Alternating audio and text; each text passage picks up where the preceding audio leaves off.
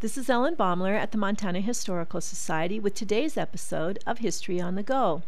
The tiny town of Luray in Madison County takes its name from wealthy French-Canadian Jean-Baptiste Luray. The town, originally called Cicero, sprang up around Jean-Baptiste's trading post and then became Luray in 1874 after its founder.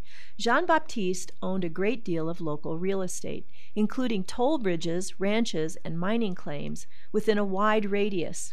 Revenue from his Big Hole Bridge alone was $8,000 annually.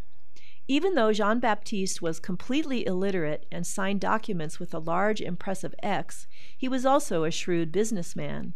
In 1865, he learned of Adeline Booth, whose husband had died in a shooting accident. Adeline was raising her sister's 3 children at nearby Adobe Town and taking in laundry to survive.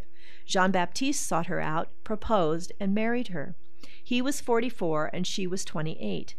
They were well suited to each other. Jean-Baptiste, short and over 250 pounds, looked like an 8-gallon keg of beer, and Adeline was just as stout. The couple had a custom-made buggy with heavy-duty suspension to hold their weight. Their 15-room home, still standing at Luray, was a center of elegant hospitality. Full-length mirrors, a leather settee, and a huge sideboard freighted from St. Louis by ox team and steamboat were rare luxuries.